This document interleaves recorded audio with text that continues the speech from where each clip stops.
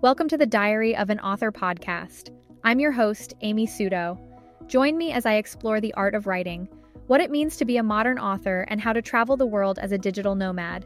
If you want to stay updated on the latest tips and insights into the world of writing, don't forget to hit that subscribe button and visit amysudo.com for more.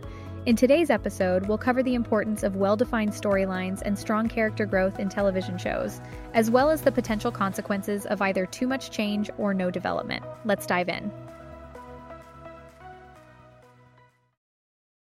When Nikita got renewed, I died of happiness. This high-octane spy thriller is filled with Alias-like twists and turns and movie-quality combat, and the characters are layered and nuanced. I love the first and second season with obsessive tendencies. However, gun to my head, I would still say that the first season has stronger storytelling. You can find more examples of this phenomenon in a slew of other shows. The first season of Damages with the non-linear murder mystery is indisputably the best season of the show. Despite the ambitious directions Damages has taken, its premise was at its strongest when our main character was in peril. House has an impressive track record, but the last two seasons were the weakest. Chuck's best season was its second. So why do shows get weaker the longer they stay on the air? Clunky Season 2 premieres. Shows like Nikita and Damages have to set up all of the show's dynamics, arcs, relationships, conflicts, the premise, at the beginning of each season in order to lure in new viewers and refresh the memory of old viewers, while at the same time being entertaining and teasing new mysteries. Procedurals can, usually, cut back on the amount of ground they have to cover because the plot ends up in pretty much the same spot each episode. We all know the typical castle will feature a crime with a perp and a victim. But shows like Nikita? The first episode of the second season had to set up who's running Division, what happened to Alex's parents, who she's after, why she's working with Division, Nikita and Michael's relationship, who Burkhoff is and whose side he is on, and why Nikita and Alex are at odds. There's so much that needs to be set up that the entire first episode of the second season is overburdened with information. Each line of dialogue reminds us of what happened last season, and unfortunately, it's not as seamless as it could be. The newness factor. First seasons are the product of a showrunner's true vision. He or she has come up with a premise and then enthusiastically created a world and characters that are brought to life by this person's zest and excitement for the job, and this energy shines through in each episode. But as seasons drag on, the premise is further cemented, and those who want to rock the boat and test the premise are discouraged. Why change something that's working? No more story left to tell. Sometimes shows just run out of fuel. They've explored every possible plot twist the premise allows, and everything they try now seems stale and been there, done that. House got that way during its final seasons. There are only so many things Gregory House, Maryland, can do to shock us, and after his mental institution bout, the show seemed to go downhill. That episode, Broken, was the best 2 hours of television I've seen, period. Everything up to that couldn't live up to the episode's greatness. The same thing happened with Damages.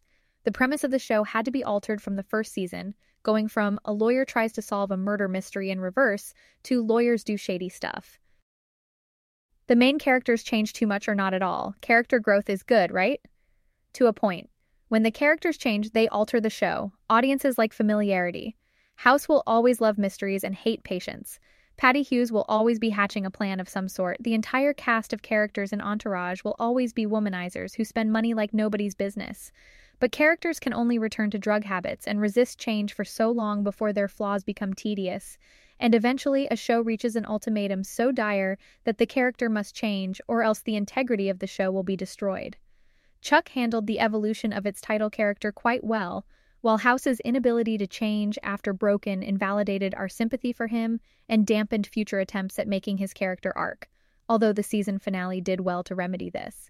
Damages tried to make the ruthless Patty Hughes more sympathetic and humane, which watered down the show. Community is a prime example of how the characters changed just enough to keep the show on its feet. They still continue to learn more about the meaning of friendship and sacrifice and empathy, but at their heart, they're still the quirky characters we fell in love with. We just get to know them better. Weaker arcs. I stopped watching Alias in the middle of its final season because they killed off one of the main characters in a desperate attempt to create drama. The seasons had gotten progressively weaker, and this last move destroyed the show for me, especially because this character had been killed off several times before.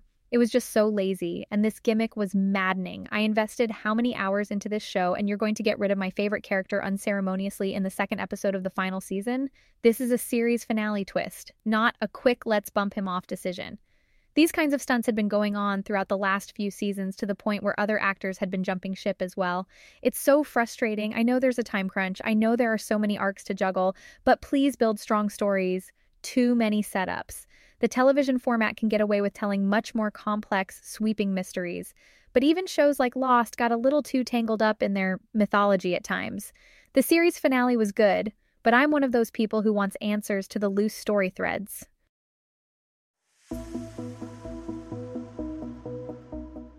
On today's episode, we discussed how a TV show's plot might become stale as seasons progress, and the importance of good character growth and well-crafted story arcs for maintaining a show's integrity.